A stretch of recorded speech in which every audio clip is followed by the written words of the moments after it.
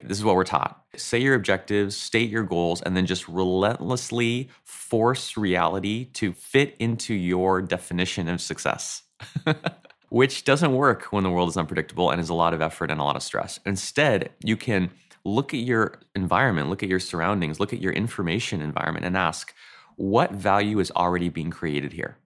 What is already happening? What has already happened?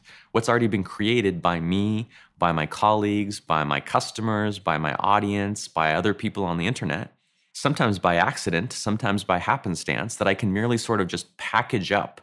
I can kind of just like snap it together, almost like a collection of Legos, and therefore only have to do that final 20% rather than starting from zero. This is your time.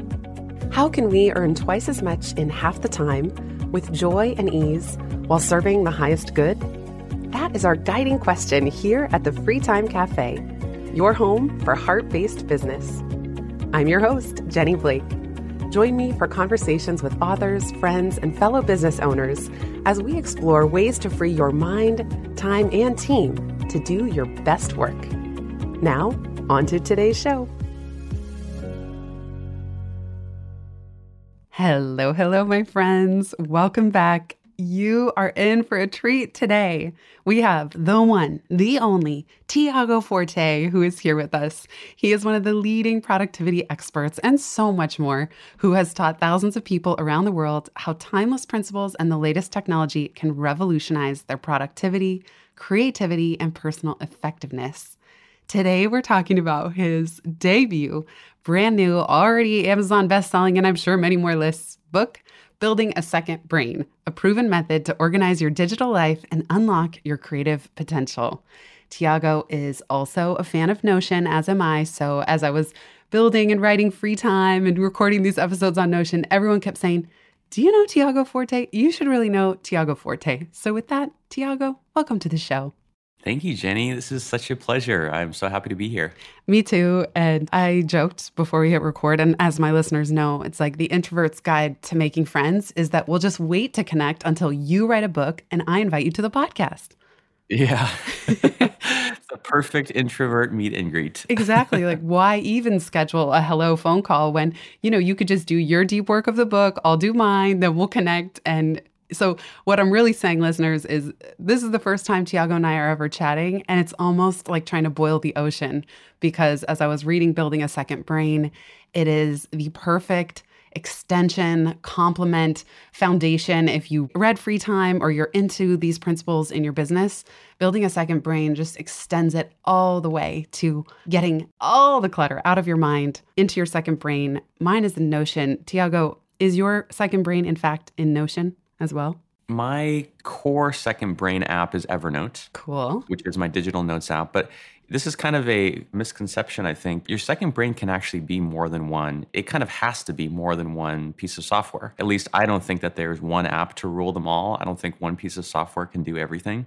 So there's Evernote, but there's also Things for my tasks. There's also Instapaper for reading. I also use Notion for content management and for planning our content calendar. There's probably all in all, 6 or 7 different apps I use. The best is when you get them to all talk to each other. It's true. That's the hard part. Yes. That's the hard part. In fact, I used a process you talk about in the book, but even something like Kindle highlights, I have a service called Readwise that imports my Kindle highlights and then exports them back into Notion. So even as I'm preparing for this, things like that, there are all these services that string them together. I use Readwise too. I'm a huge fan of Readwise. Highly recommend it. Absolutely. I'll put the link in the show notes for everybody. Let's zoom out way beyond the tools and software, because you and I both agree that it's not about chasing the next shiny software object. The idea of building a second brain is about so much more. And as you really describe in the book, it's about unlocking creativity. It's about unlocking our genius. And you also said there's an interesting relationship between building a second brain and time. I would love to hear more about that. So first of all, yes, a second brain is a system. And a lot of times people think system, they think software system or operating system or computer system. And it is manifested in those things, but it also transcends them. It's kind of like parallel to like your financial system, right? You and I and everyone has a financial system. We may not be happy with it.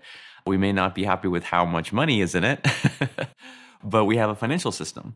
But just because one or other account opens or closes, or a checkbook runs out, or an investment gets bought or sold, that is one part of the system. But the system is more than the sum of its parts. It transcends any particular piece. And the same is true of a knowledge system. You want to look at the practical tools, but also understand that this knowledge collection, this knowledge library will outlive and go beyond any particular piece of software. I think when people hear building a second brain, they think about software. That's where their mind goes. Even it's where my mind went when we started this, talking about Notion, and then we're leveraging all these tools and stringing them together. And then a lot of people that I interact with will think, well, I'm not good at that, or that's not for me.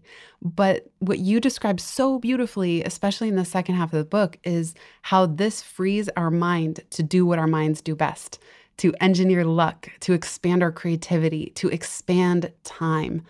So tell us a little bit about how this generates time in a way that's different than just obsessing over the latest productivity tips and tricks and hacks. So this goes deep. A couple things. First, I always talk about the interplay between productivity and creativity. And I really like doing that because in people's minds, they're opposites. They're like black and white, have nothing to do with each other. And I think that's just incorrect. I grew up with a big inspiration for this book and my work in general is my father, who is a professional artist, a painter.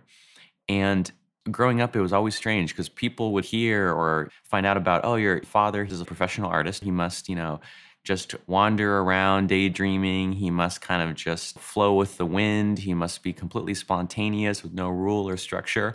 And I was like, no, that couldn't be further from the truth. My dad was ordered. He was very structured. He had what he called his routines, what he called his strategies. He had all these little, essentially productivity tips, ways of structuring his time, structuring his ideas, writing down his ideas, creating accountability and creating containers where his creativity could thrive. And even within all that structure, you see these paintings that are wildly creative, wildly imaginative. And so I kind of see part of my mission as taking this more practical approach to creativity that is more realistic and bringing it to everyone, because honestly, everyone is now creative, needs to be creative. It's no longer reserved only for, artists and painters and musicians. If your job is still being done by you, a human, it's because there's some element of creativity or solving new kinds of problems. So I think that's important sort of context is like productivity enables creativity. And then also, by the way, creativity also enables productivity. I always say, people say, oh, I have no interest in creating content. I just want to be more productive. And I'm like, okay, so imagine this. You have a website. Let's say you have a blog and you write, I don't know, an article on one of the ideas that you're known for or that you commonly explain to people. If 100 people a week, let's just say, visit that blog post and read it, right? Or 100 people a month. Imagine the time that saves, right? Like what would it take you to explain or communicate this idea to 100 people a week? It's like having your own personal sales force out in the world, explaining and teaching your idea over and over and over again while you sleep, while you're doing whatever else. So I think you really need both. There's also, as you talk about, such an abundance of information now and little snippets. And even if people don't think that they're in the creative arts, interestingly, my dad's a painter too, highly organized, structured as well. Funny. I know. Like there's really something in common here of what kind of child it creates. Just that dance. I think we've both probably observed that dance between structure and creative output. And my dad is super structured within his days, and yet so prolific and productive in terms of his output because he keeps putting in the reps. And he also reads a lot and writes, and he has tons of marginalia. He sends me binders of the consolidated Xeroxed marginalia from reading about philosophers, or reading original philosophical texts. And so I think some people struggle with productivity because they're overwhelmed by their own information gathering and they don't know how to collect it, save it, synthesize it, as you say, distill, and then express it. And so interestingly, when people read a book like yours, as I did, and I go, this is so rich, it's so well written, it's so well described and explained. Okay, yes. And as you say, 80% of the project really happens before you sit down to start it from your second brain. Exactly. That's such a funny coincidence. Yeah. Beware, if you are an artist, your child may write productivity and time management books. Yeah. Right. And be like obsessively organized. Yeah. I would love to hear more about that. And also this that you don't start a project until it's 80% done. What you mean by that? First, I wanted to touch on what you said. I think this is another misconception. Basically, I think so much of this comes down to the fact that people don't have models for creatives. They don't have models in their life for what it means to be creative, to be an artist. And so they rely on what's on TV or what's in movies or what's in stories, which is just this very unrealistic kind of romanticized version of what it means to be creative. But my dad was the same. So I think what we're kind of speaking to is the balance between inputs and outputs. And I think the common myth is, oh, to be creative, you have to shut yourself off from the world. You have to go to, the classic log cabin in the woods like Henry David Thoreau, or you need a little isolated Parisian studio apartment with smoke curling in the air and a baguette on the table, like these kind of funny cliched images. But my dad was the same. He was constantly taking it. Any city that we would travel to, he made a beeline straight to the museums. He was always about museums. The main thing that he wanted to see, because to him it was like school. He'd go in and sketching in his notebook, standing in front of, an old master, studying how they painted a hand, or how they painted a foot, or how they used perspective, or how they used contrast. He was constantly writing things down, reading things, even watching TV. Popular culture was also a huge inspiration. And so when the time came to go create, rather than being in this vacuum, this blank space, which is so hard to be in, he was just mixing and matching almost like Legos, all these creative inputs that he had had. And that's where the inspiration came from. I just love hearing his process. And people laugh at me because I also married an artist, a painter. I think being a painter. Me too. Oh, you did? No Yeah. way. See, I joke that I got spoiled because the mind of an artist and this intellectual curiosity and creativity and exploration and just being a pioneer and an explorer. Yeah, I got spoiled. Yeah. So I'm like, I was attracted to that. And my husband too. My husband will go deep into pockets of the internet and find memes. And, meme is the ultimate packet of information. And you talk about intermediate packets. So I want to just go back real quick. Tell us about your philosophy. Why don't you start a project until it's 80% complete? And what do you mean by that? Because it's not probably what people listening think. This kind of makes people be like, huh? So I think it's completely the opposite of how we are taught to execute. We're taught to move projects forward. And by the way, I'm also a huge fan of history. I always try to go back and understand the history of how these misconceptions and preconceptions came to be. And this one in particular actually goes back to like the 1920s and 30s, I believe, or 40s, to General Motors, the car company. General Motors, back 100 years ago, basically invented this style of business called MBO, Management by Objective, which today is so natural to us, we don't even think of it as like a style or a philosophy. But back then it was radical. It was basically, let's have departments, let's set objectives, basically set goals for each department. And then over the course of the quarter and the year and several years, track our progress toward those objectives. Like that's just seems like the only way to do it these days, right? But it's not. That is a 100-year-old legacy that came from the Industrial Revolution and the early 20th century. And it's not the only way to manage projects. There's another way, which is more natural when the world is unpredictable, right? The 20th century was this unusual time of predictability. You kind of knew next year there will be this much economic growth. If I work this long in this job, I will get promoted. If I work this many years, decades, I will retire with a gold watch. Like the world was kind of predictable for a while there. No longer. Right? No longer. Now, your company will face upheaval sooner or later. Whole industries rise and fall. And so we need a way to plan what we're going to focus on and to make progress, even in a world that is highly, highly unpredictable. And I call that approach just-in-time project management or just-in-time productivity. And it's basically, instead of imposing your will on the environment around you, this is what we're taught. Say your objectives, state your goals, and then just relentlessly force reality to fit into your definition of success. which doesn't work when the world is unpredictable and is a lot of effort and a lot of stress. Instead, you can look at your environment, look at your surroundings, look at your information environment and ask, what value is already being created here? What is already happening? What has already happened? What's already been created by me, by my colleagues, by my customers, by my audience, by other people on the internet, sometimes by accident, sometimes by happenstance, that I can merely sort of just package up. I can kind of just like snap it together, almost like a collection of Legos, and therefore only have to do that final 20% rather than starting from zero. We'll be right back just after this.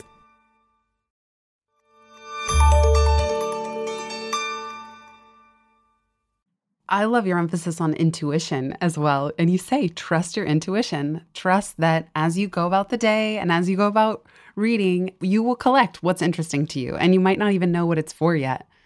But that as this collection bucket, I call them collection buckets, start to fill to the top, ideas emerge even about what projects to tackle. I love that, how you talk about the kind of virtuous circle between collecting and then getting ideas, and then the collection feeds those ideas and makes them better.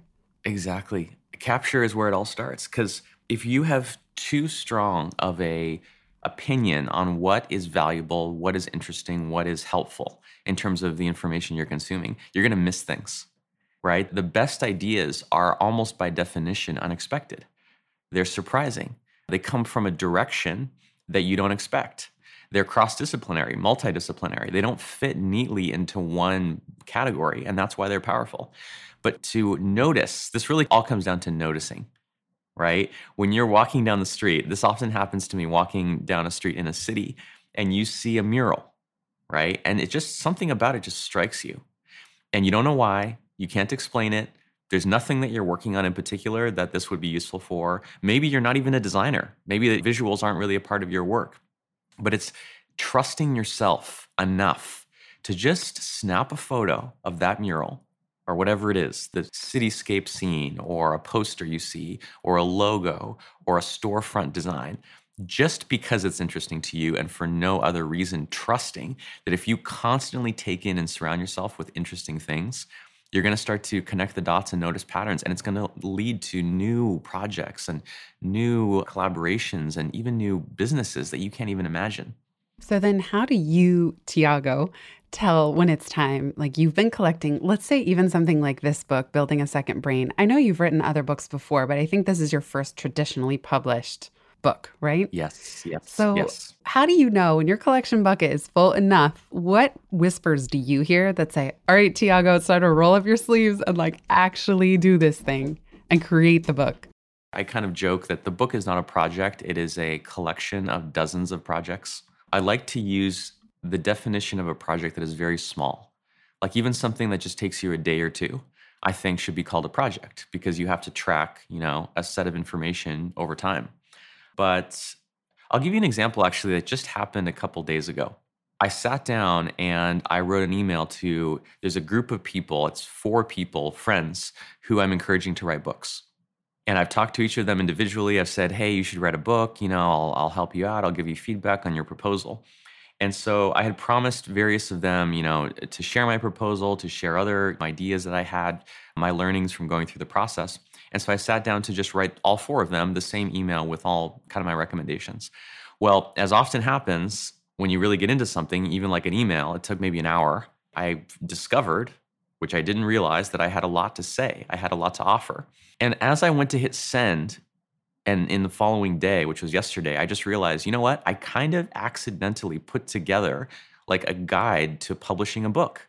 That's what I mean by surprise. I didn't mean to. I didn't expect to. I kind of surprised myself by having put together this kind of extensive email. So what I'm going to do now, I have a note to self here to do this, is to get that email and turn it into a blog post. Just get exactly what I wrote, make some small changes, and make it a public resource. Why not? Right? That's a perfect example. I put in at least 80%, if not 90% of the work. That value exists, but it's hidden. It's obscured somewhere in the sent folder of my Gmail. All it takes is like minutes to get it out of there and turn it into a really valuable business asset for me. I so believe in that too. Like, just sending someone a link rather than the data and email. That often inspires me to do the same thing, like create the resources, or even sometimes I'll create a Loom and I'll realize, oh, this Loom can be publicly shared because I was explaining something to Yes. someone. But that goes to what you say, even in the book, is that there starts to be this behind the scenes sharing. Like sometimes people will say, oh, wow, you share so much. You're so transparent. I'm like, because I can't resist but share something I had to figure out the long, hard way. It completes the process to share it. It's like It no good does. hoarding it. I know you talk about scarcity versus abundance, but it's like what you did, sharing your book process with your friends. It's satisfying. It's like you figured out so many things and you put your unique Tiago spin on it with your unique mind. It's amazing Oh, to share yeah. that out. It's the best. Hmm. It's the best. So I think a common thing is people have this idea that there's like content creators and then everyone else. Like, again, black and white, all or nothing. And they'll say, oh, I'm not going to collect my ideas, capture my ideas because I don't have a blog or I don't have a podcast. I'm not an entrepreneur. And I just think this is absurd because, the average knowledge worker spends, I think it's 27% of your day writing emails. 27% of your day. That's more than one full day out of a 5-day work week. And what I would have them ask is, okay, is every single email that you're writing full of completely novel information you have never explained or communicated before? Likely not.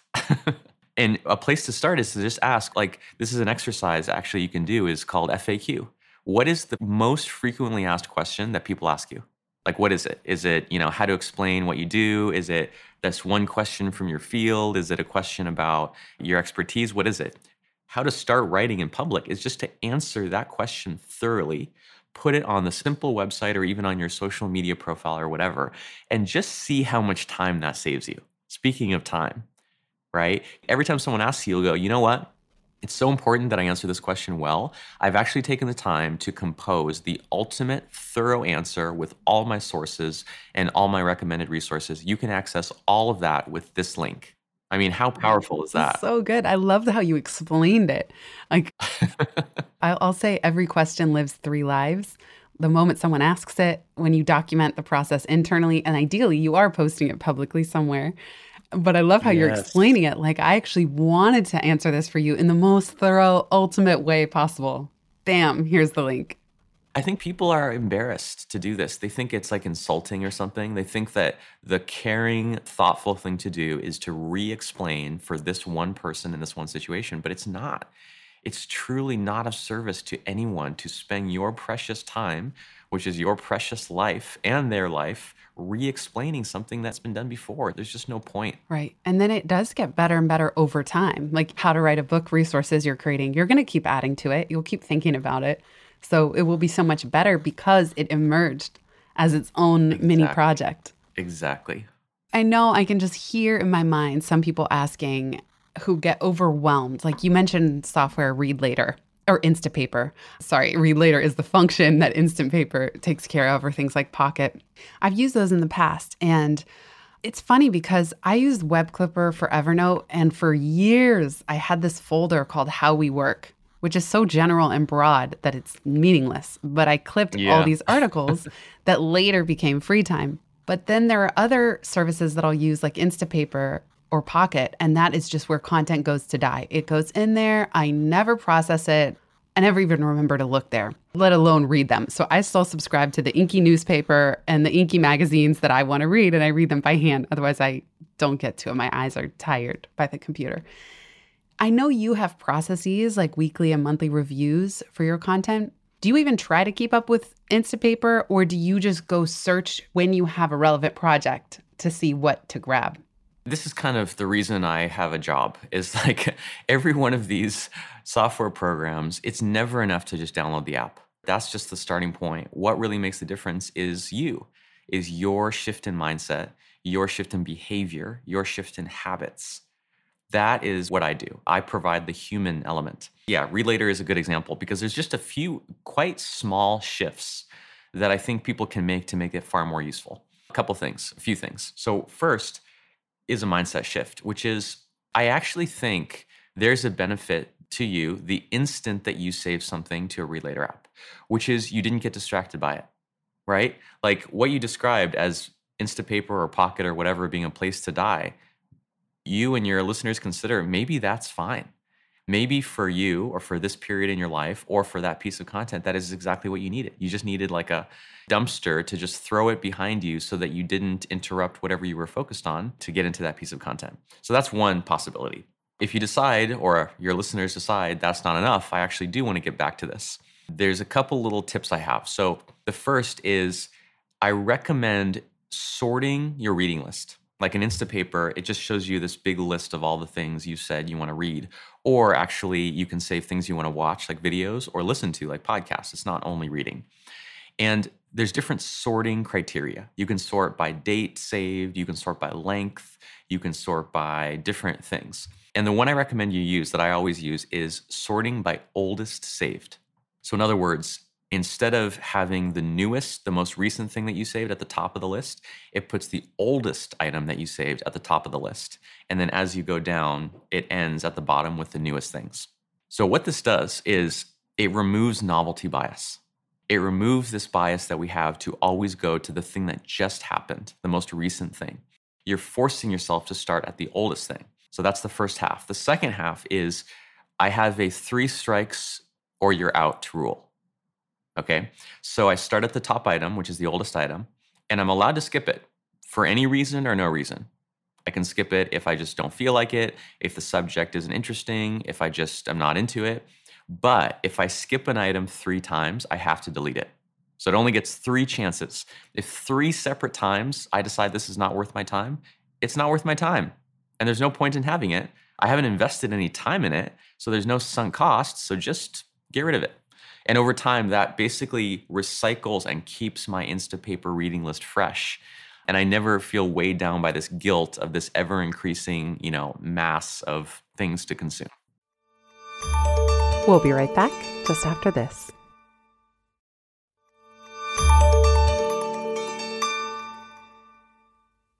One thing I'm really interested in is zooming out or going behind the scenes to how you structure your business and your team, because I think that's also a creative dance between deep work, introverting, reading, curating, writing.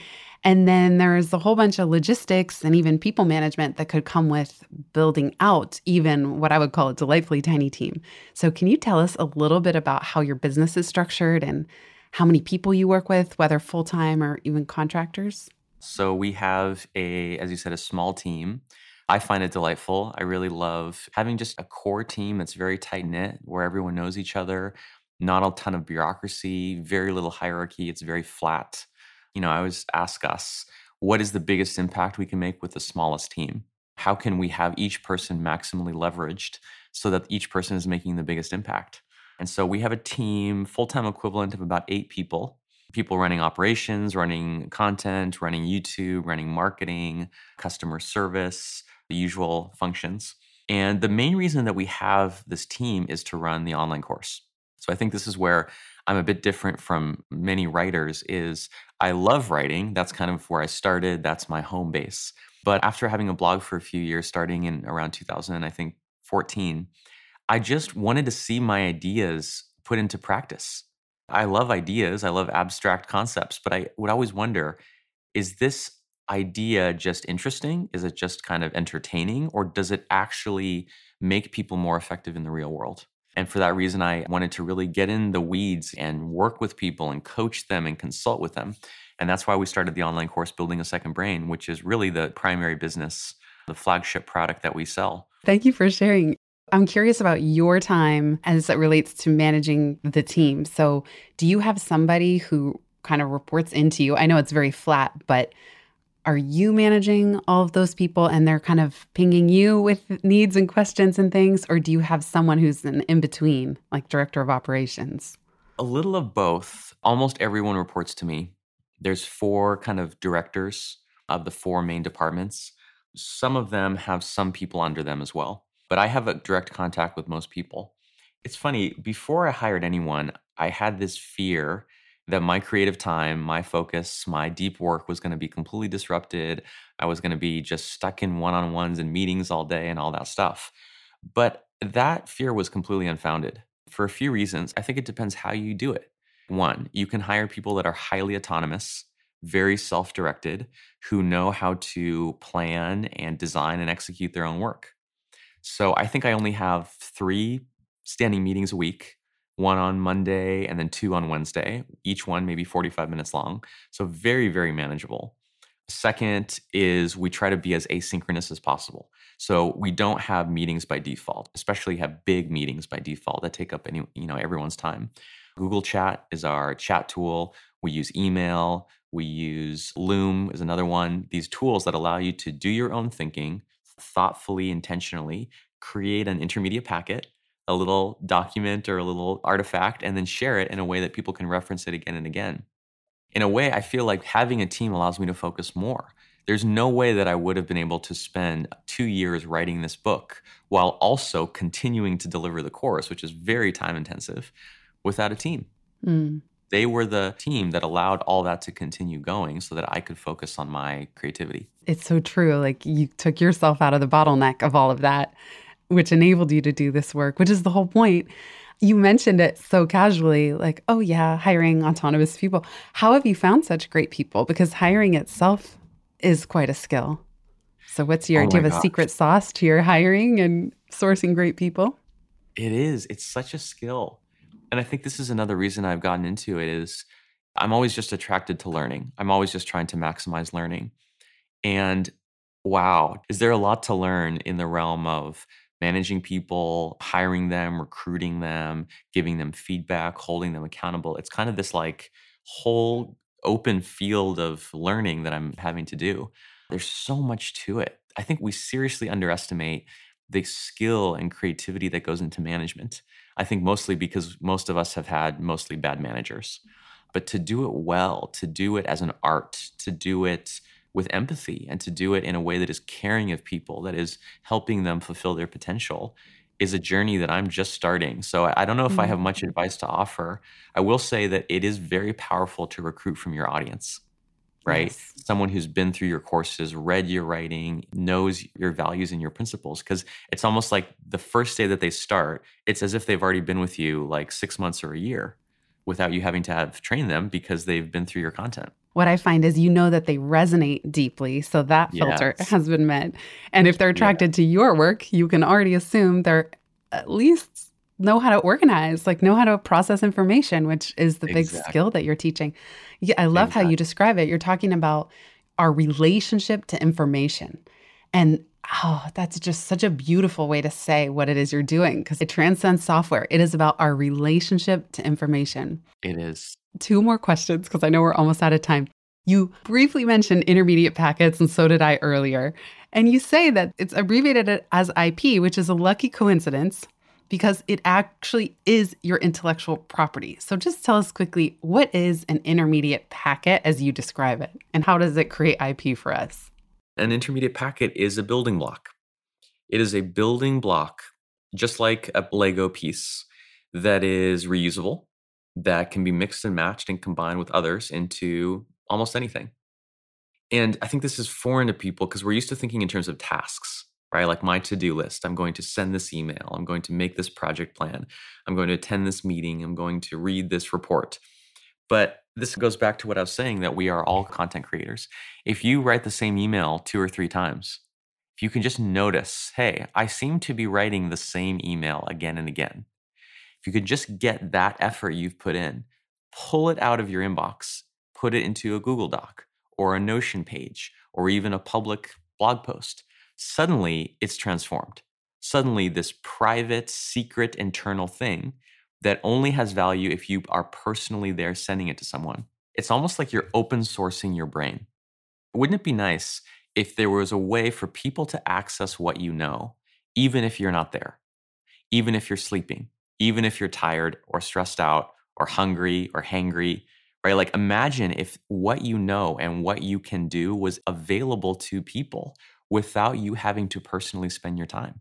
That would just unlock everything. Your time would be freed up to do new things, to do more creative, more leveraged things.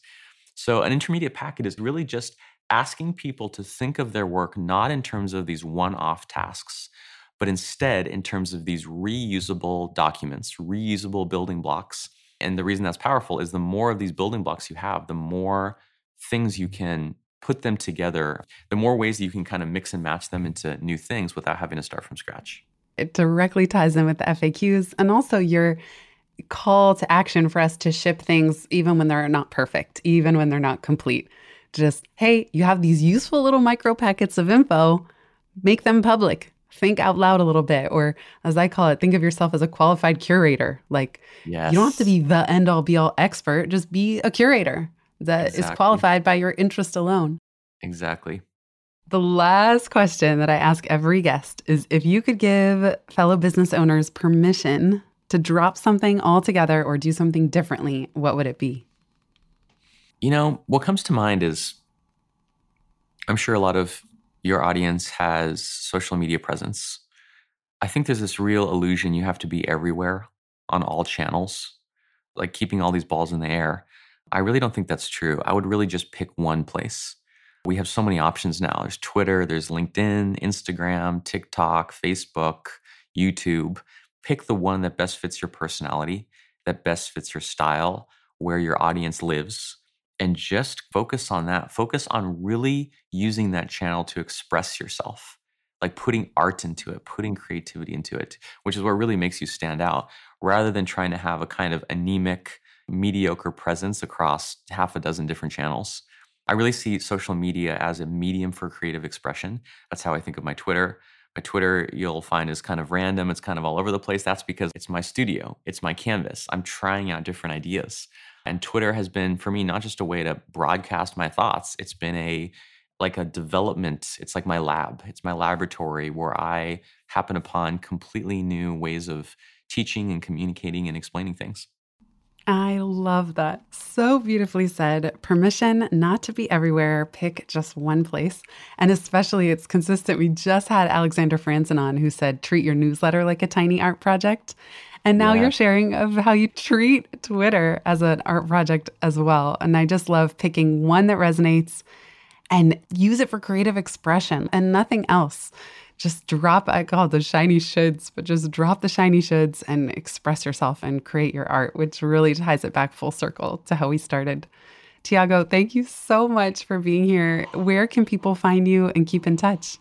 Yeah, you can find everything at buildingasecondbrain.com, including everything about the book, the course. I have a ton of free resources, a podcast. It's all there. A podcast? I did not know about this. This is a great error on my part. Oh my goodness. I'm subscribing right now, and listeners will put it in the show notes. Thank you so much, Tiago. Thanks everybody for listening. It's been so fun.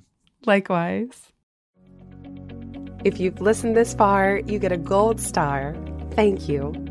Word of mouth is the most joyful way we can grow this show, and it helps us land interviews with the luminaries and insightful guests that you would most love to hear from. Please send this episode to a friend who might find it helpful.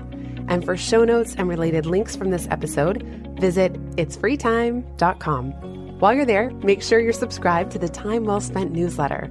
You'll get instant access to my tech toolkit, a continually updated list of all the software I use, along with the total monthly spend to run my business, where no one works full-time, even me.